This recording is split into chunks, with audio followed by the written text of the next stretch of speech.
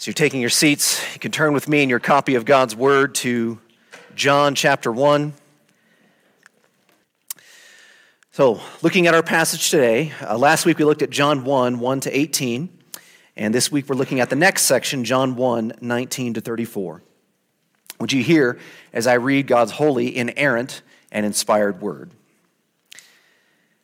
And this is the testimony of John, when the Jews sent priests and Levites from Jerusalem to ask him, "Who are you?"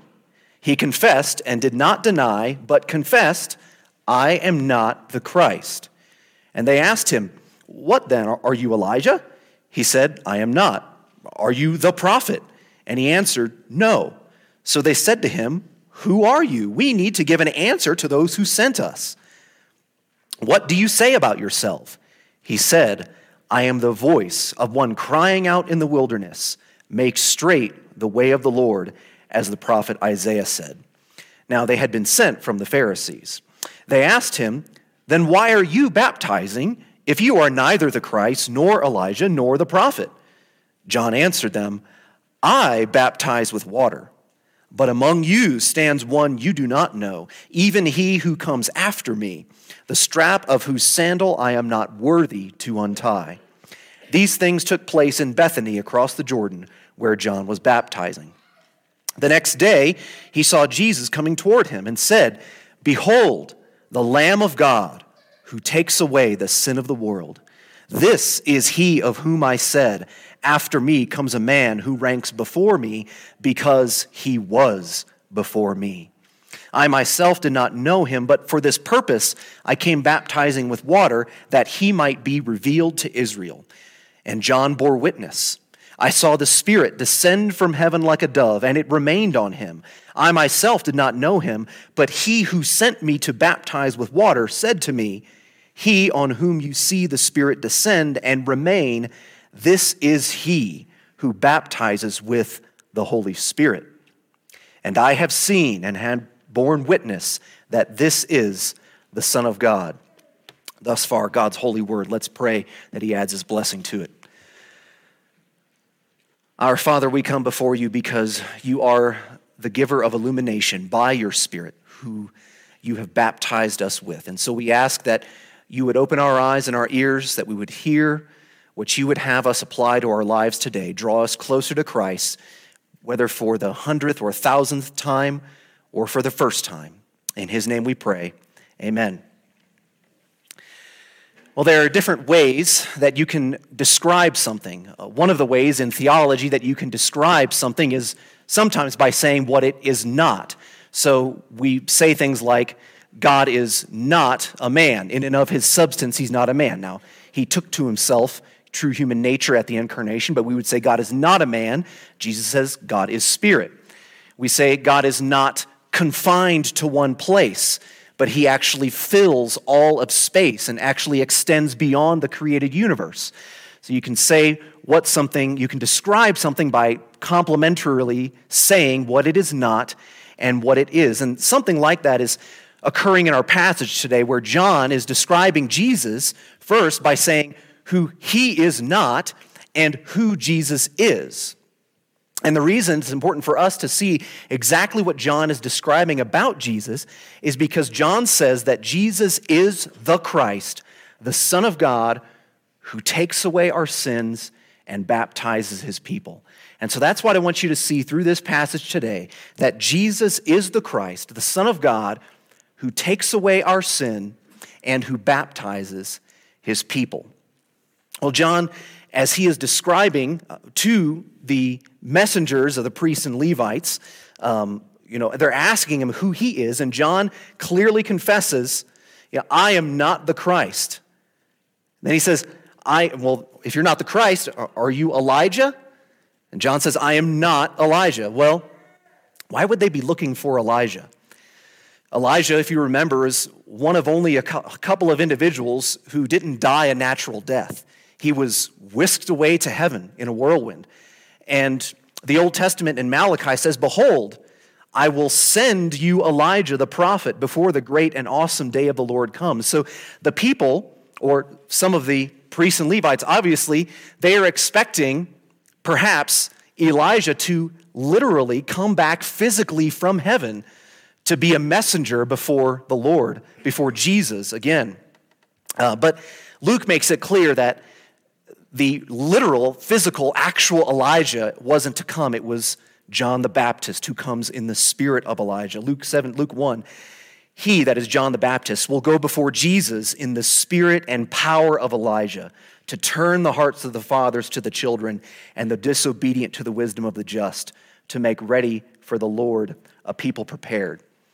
Okay, John, well, so you're not the Christ, you're not Elijah. Are you the prophet? And they're echoing, they know their Old Testament in a sense. They know enough about it to know that Moses said, that God said through Moses, or I will raise up for them, for the people, a prophet like you. I'm going to raise up a prophet like you, Moses, from among their brothers. I'll put my words in his mouth. He shall speak to them all that I command him. So they're expecting the capital P prophet who's going to be like Moses that comes to his people. So are you the prophet? No, I'm not the prophet. Well, John clearly says who he is not. And as I was reflecting on this passage, I remembered a wedding sermon from about 5 years ago. So as a pastoral intern, I have a relationship with the bride and groom. So we're invited to the wedding. I also have a special interest because, the pastor of the church is giving the message, and so I'm paying particular attention to this. And his wedding message was this passage. And he had the groom turn to the bride and say, repeat after me to your bride, I am not the Christ. And then he had the brides turn to the groom, repeat after me, I am not the Christ. Now, of course, as you're thinking about that, what's a great temptation of two newlyweds? You're the one who's going to fix everything for me. It's all going to be good now, right? So it's something they really need to hear. But this is something we need to hear. Remember who you are and who you are not. And as you look to your left and right to people who are significant in your life, whether they're in this room or not, who they are not. They are not your Christ. You have one Christ here revealed in the Scriptures. It doesn't mean that your other relationships are insignificant or not important, but remember who you and they are and who they are not. Well, but who is John? John says, I am not these things. And he goes, well, what are you? I am a voice crying out in the wilderness, make straight the way of the Lord, as the prophet Isaiah said. So this is reflecting Isaiah 40, whenever the statement is made that John quotes, make straight the way of the Lord, a way in the wilderness. Now, John is, you could say, literally in the wilderness, but this is also just a figure of speech. John is not literally supposed to build a road in the wilderness to prepare, Jesus to walk down, right? John is preparing the way in a spiritual barrenness. In a land of spiritual barrenness, in an empty wilderness, he is preparing the way, not by building a road, but as Matthew 3 says, saying, repent, for the kingdom of God is at hand. The Son of God is imminent. And so repent. Now, what I want you to see here is, as John is preparing the way for the first coming of the Lord, this should always make us think about the imminence and preparation for the second coming of the Lord. Now, we're not the same exactly as John the Baptist, a prophet preparing the way for the first coming, but we are a voice in a spiritual barrenness to say, repent. God's return, Jesus' second coming is imminent. Are you prepared? This is what drives this is the fuel that drives our missions, our evangelism, because the second return is imminent. And so we as the church have a responsibility, whether it's ourselves in our personal relationships or corporately as the church, to enable missionaries to be able to call others to Christ because we are preparing the way. As I reflected on this, I have, movies and old rock songs bouncing around my head all the time. And so there's a rock song by Pete Townshend, and it contains the words, teenage wasteland. You might have heard this song. And he's singing about the literal, physical wasteland of teenagers at Woodstock in the 60s. And he's pointing the finger of chastisement at them, calling it a teenage wasteland. And I just thought, we are in a spiritual wasteland. And this is where our mission field is, to prepare the way, because there is one coming after. This is the first coming, but there is a second coming. Well, that might be how it drives us as the church, but I want to ask you, are you prepared for the second coming of the Lord, which is imminent? If he returned today, because it can happen, as Jesus described, like a thief in the night, you don't know when it's coming. Are you prepared? The question has been posed, if Jesus came back today or this moment, would you be ready for him? I challenge that. Well, John is not only a voice in the wilderness, John is a baptizer.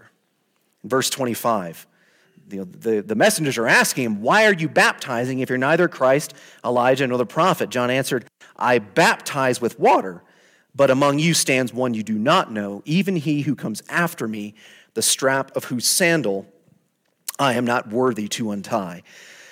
John is baptizing with water, a baptism of repentance, for the purpose of the one who is coming after him, preparing the way for Christ, for Jesus himself who's coming. Now, John says, among you, this one who's coming after me, there stands one among you you do not know.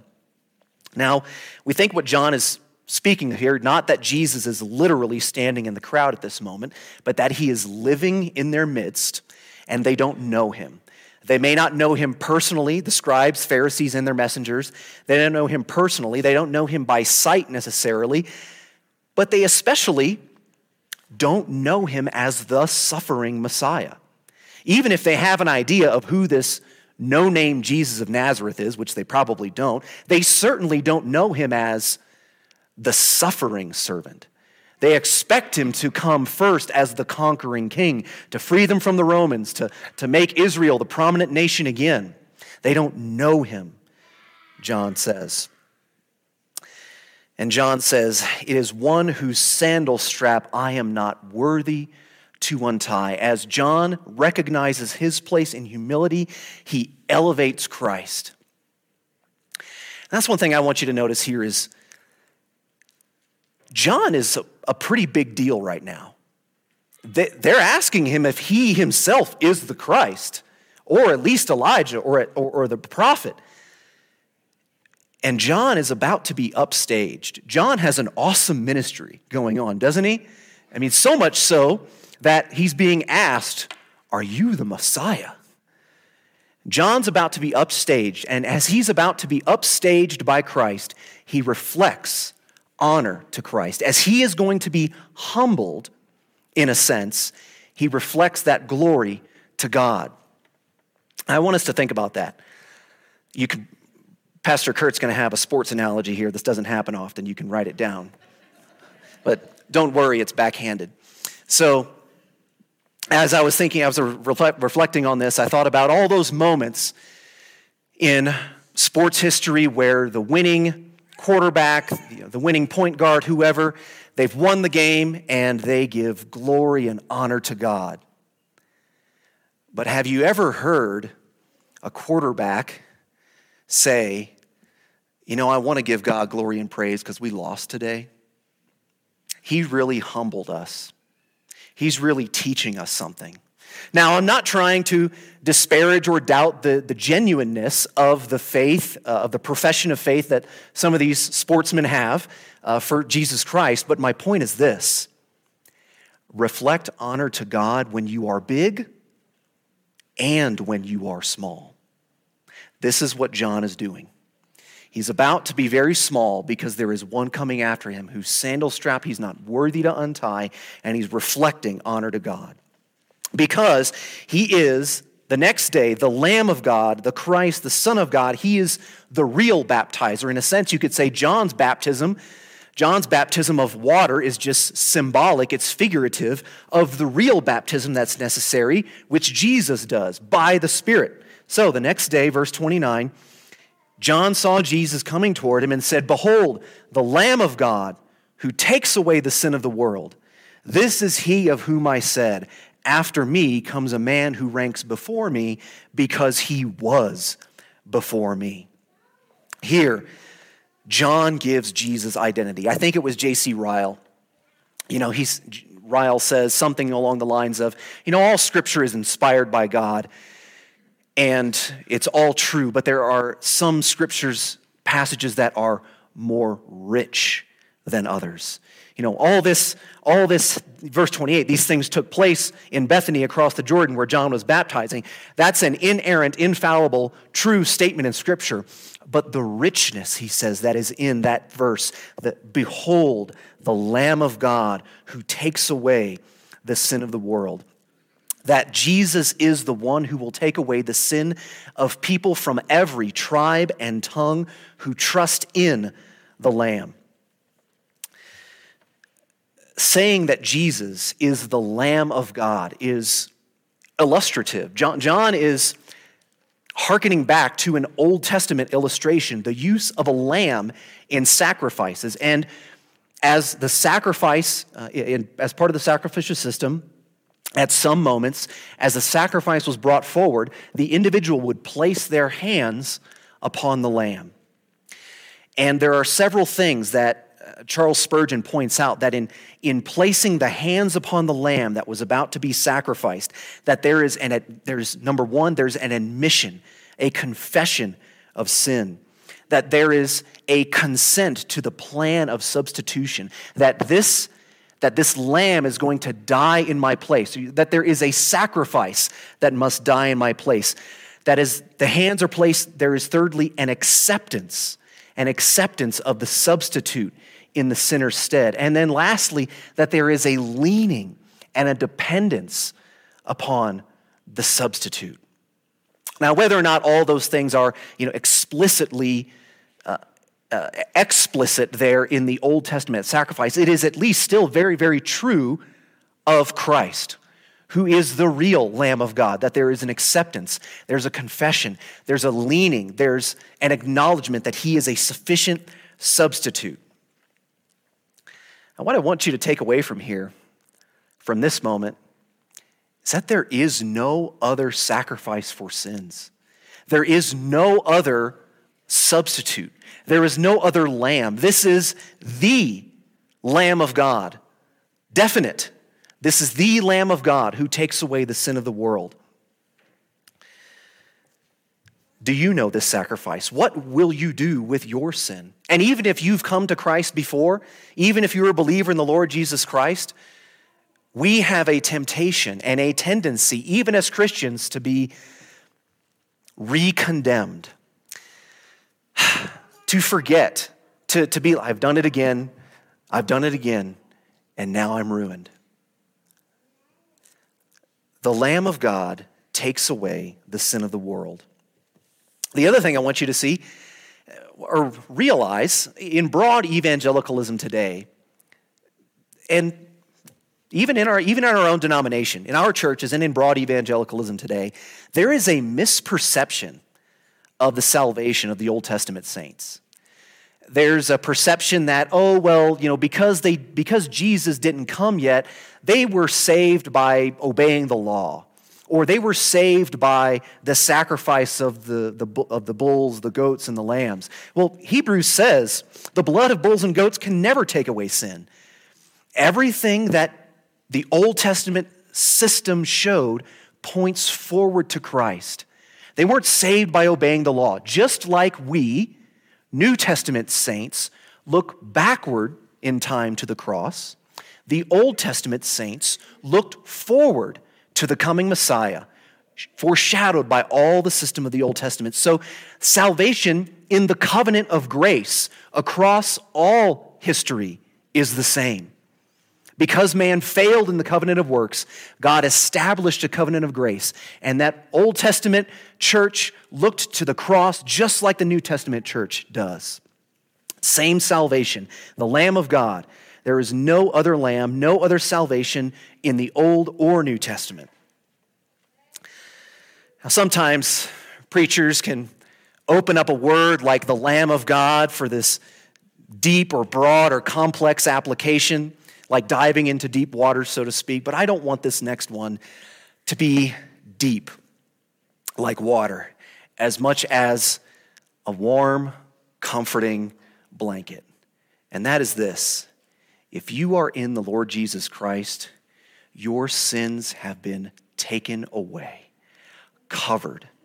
If I could rephrase this, I would say the Lamb of God who takes away the world, the entirety of your sin. And there is nothing that can separate you because it has been taken away. That's why Paul says in Romans, there is nothing that can separate us, neither death, nor life, nor angels, nor rulers, things present, nor things to come, nor powers, height, depth, anything else in all creation will be able to separate us from the love of God in Christ Jesus our Lord. As I mentioned earlier, we can irrationalize ourselves into condemnation, can't we? I've messed up again, now I'm really done for. And Spurgeon says, let artful doubts and reasonings be nailed with Jesus to the tree. Let those irrational, clever ways in which you re-condemn yourself, let artful doubts and reasonings be nailed with Jesus to the tree. Remember that. The Lamb of God who takes away the sin of the world and who takes away the world of your sin. What else does John say of Jesus here? That he ranks before me. Jesus is coming after me, but he ranks before me. And this is a powerful statement because he was before me. Notice the deity of Jesus Christ is recognized by John right as he comes on the scene. This man, Jesus, is not simply a man. He is a God-man who was before me, who existed as the second person of the Trinity, Father, Son, and Spirit. That's why Jesus is prophesied in the Old Testament to be called Wonderful God, Mighty Counselor, Everlasting Father. But Jesus is not simply divine, and before John, notice that Jesus is another kind of baptizer. John baptized with water, but the one who comes after me, who ranks before me, he says, verse 33, I myself did not know him, but he who sent me to baptize with water said to me, he on whom you see the Spirit descend and remain, this is he who baptizes with the Holy Spirit.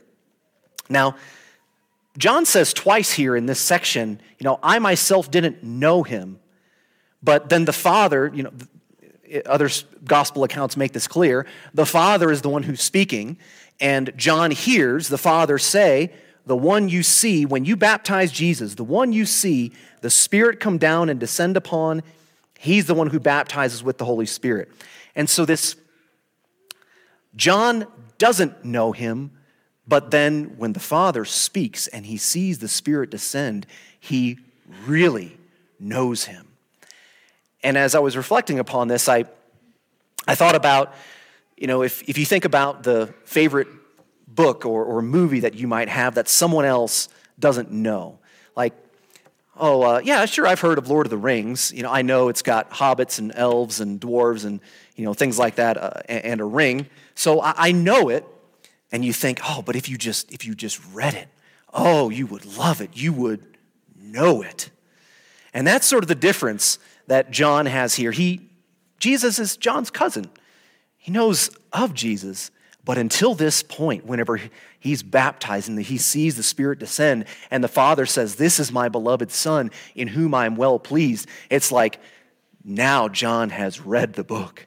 Now John has seen the movie in a certain sense. He has seen a greater revelation of the Christ. He's going to be the one who baptizes with the Spirit.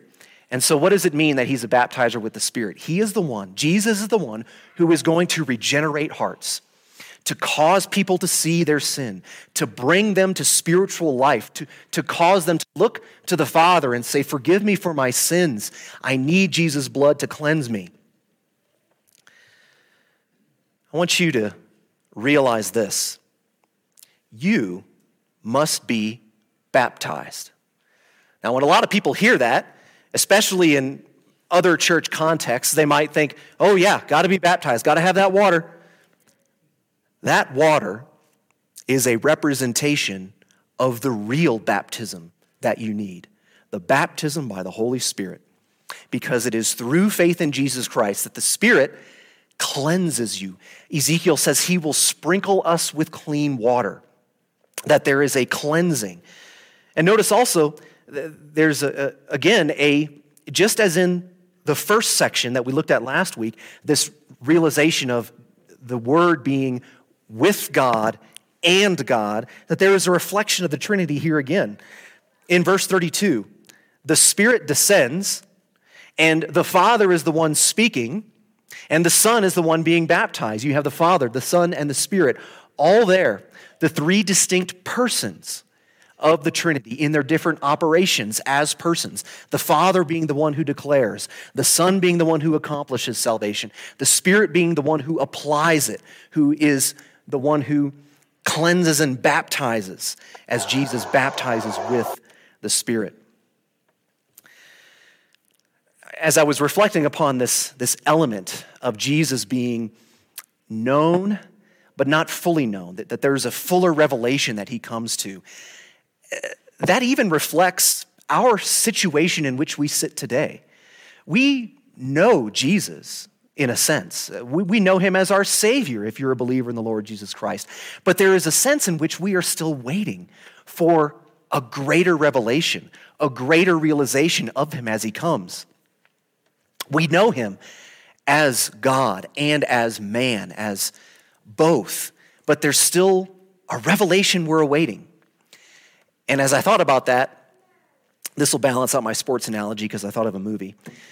So at the end of, if anybody of you don't know me, which I think there's several guests here, I'm a superhero, comic book, movie nerd. So at the end of one of the Marvel movies, Iron Man. Iron Man's a peculiar superhero. Most superheroes, or many, who have a dual identity, they conceal it, right? Nobody in the mass public is supposed to know that Bruce Wayne is Batman. Nobody's in the mass public supposed to know that Peter Parker is Spider-Man or that Bruce Banner is the Hulk. Well, at the end of Iron Man, who is simply a bazillionaire who has an expensive metal suit that he wears, at the end of Iron Man, there's a press conference, and Tony Stark, who is Iron Man, is there with his flashcards that he's supposed to lie about, or that he's supposed to use to lie and talk about the man in the metal suit. And as Tony Stark is looking at the cards, he just thinks for a moment, and then he puts it down and says, I am Iron Man. And then the press all gets up, and the papers start flying, microphones start jittering, and you hear the clamor because there's a greater revelation, you as the moviegoer have seen and know that Tony Stark is Iron Man, but when you watch the revelation of it and you see the clamor and then cut to credits, it's a powerful, good, fun ending to a movie. But that is, superheroes are simply shadows of the true archetype that is Jesus Christ. He's the one whose revelation we're waiting to see. That's greater than any reveal of dual identity that we could see here on earth. Of course, as I'm listening to the Christmas music station and I hear those amazing words in Mary, did you know that the baby boy that you deliver would soon deliver you? Did you know that your baby boy was heaven's perfect lamb? The child that you're holding is the great I am. Do you know him as John has realized? Have you been baptized by the Spirit? And if you do know him as John has realized, and if you have been baptized by the Spirit, I want to challenge you with this. What are you anticipating the most. You know, Christmas morning, right, little kids? Can't wait to open those presents. I can't wait to retire. I can't wait for the next promotion. I can't wait to PCS. I can't wait till my boss PCSs. Moves on, for anybody who doesn't know what permanent change of station is, moves away. What are you anticipating the most? What is the revelation that you cannot wait to see? It should be this one. Jesus Christ came once. And why do we need the God-man? Because he needs to be perfectly God so he can be and live the sinless life. He needs to be fully man so that he can live. So that he can live as a man, the same in our nature, and die in our behalf, to be the real lamb who dies in place of us. And we should have an anticipation as we look at anything about his first coming. We always, never disconnect the first coming from his work and his second coming. Never disconnect the birth from his death, his resurrection, and his imminent coming again. This is what we're waiting for. There is something more that we will see. John says this in his letter of 1 John. We know that when he appears, we shall be like him because we shall see him as he is. And so what John is implying there, we don't currently see him as he is. We know him as he is. We know him as the only begotten Son of the Father, sent on behalf of us to die for our sins, but we have not seen him as he is, and we are waiting for that revelation when he comes and we see him in the clouds. Anticipate that the most. Let's pray. Our God and our Father, we do thank you for Jesus Christ, who is the Lamb of God, who takes away the sins of the world and who baptizes his people with the Holy Spirit. Lord, we ask that you would enable us to reflect his image more and more, that we would turn our eyes away from the anticipations, the cares, the worries of this life, have our eyes drawn to Christ, because whenever he is revealed, we shall be like him, for we shall see him as he is. Be with us the rest of this day. Help us, Lord, to be, not only this day, but as we move forward, a voice crying out in the spiritual wasteland, whether with our own mouths or enabling the church and missionaries to do so, that other people would hear and see and know Jesus, even as John and we know him. We ask in his name, amen.